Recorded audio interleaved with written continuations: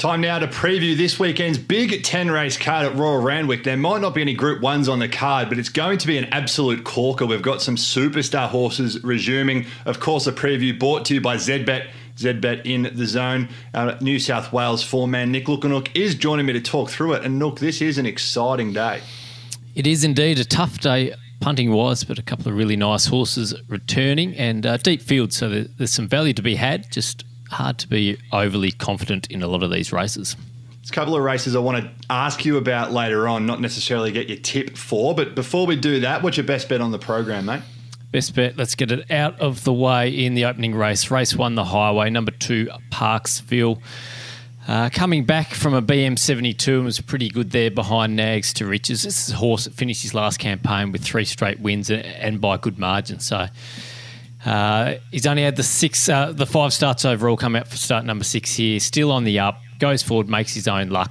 Look, Molly Nails is an interesting runner down the bottom. She's gained a start if they go this way, double nommed for Maddie Dale last seen in the Canberra Guineas. But I'm still pretty keen here on Parksville, who can cross from barrier 9 and take up the running, and I think be very hard to run down.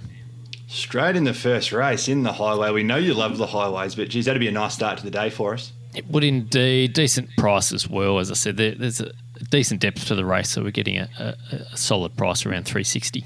I think there's some joke in there about Josh Parksville, but I don't know where to go, so I'm going to move on. And what's your next best on the program, mate? Next best in one of the features, Group 2, Chelmsford. It is number 2, Cascading, coming out of the Winx Stakes. A few of these are. I thought its first up run was really good.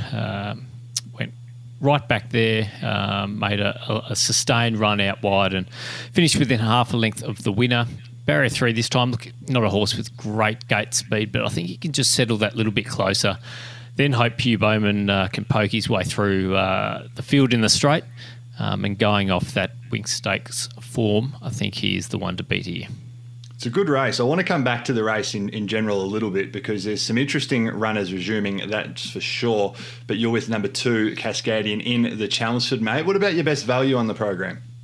Best value one I am pretty keen on here at the price. It's in race 9, number 6, a veteran galloper in Cuban Royale. But this 7-year-old's going as well as ever. It's just coming off that last start where he began quite well, but the barrier just forced him to go all the way to the back. And he ran on pretty well there for 6th behind More Profits. But it's going to be a completely different setup this time from barrier 4. As I mentioned, he did jump pretty well, so it was just the barrier that dictated to him last start. So from a low draw this time, he'll be midfield-ish. His 2 previous runs this campaign were extremely good. And, look at his track record, 8 starts and just a couple of thirds. But I think if you dig a bit deeper, there's some fourths in there. It's not like he doesn't like Randwick. And as I mentioned, going as well as ever. So $12 looks a good price for him on Saturday. $12 does look a good price, and I must say those 2 last races at Randwick this weekend look near on impossible for mine, so it's probably worth it if you do like one at decent odds like you do there, mate. Indeed, huge fields, plenty of chances in the final 2 on the day. Getting back to some of the key runners and key races, the first one is the Tab Concord Stakes, arguably the best sprinter in Australia. Nature Strip is resuming. Has let punters down at times before when first up, but also won at Group 1 level last campaign when first up. What do you make of him? He had his issues first up and had his issues when in the red beaten when he's been odds on at his past 3 goes. But, yes, looks very well placed. So there's a cautionary tale there, but you'd be brave going around him.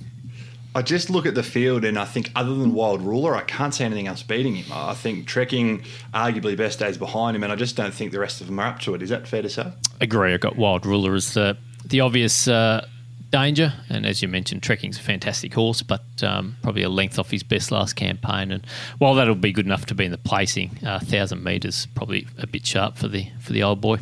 I'd agree with you, mate. The Furious Stakes, this is a ripping race. We've got some really nice fillies in this one.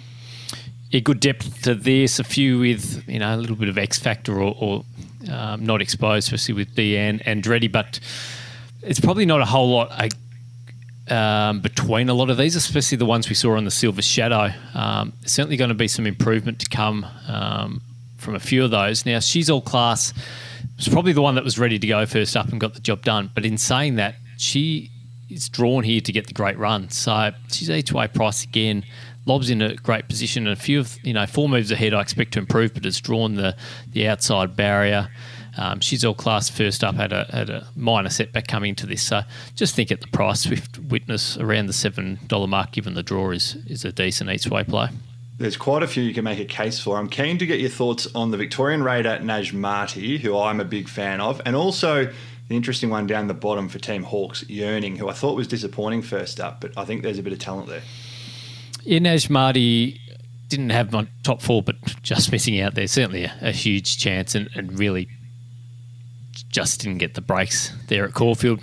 Coming from 14th, did well to finish 4th, but I just want to see her at this class now up in Sydney. And as far as Yearning, just again, want to see what she can do this time.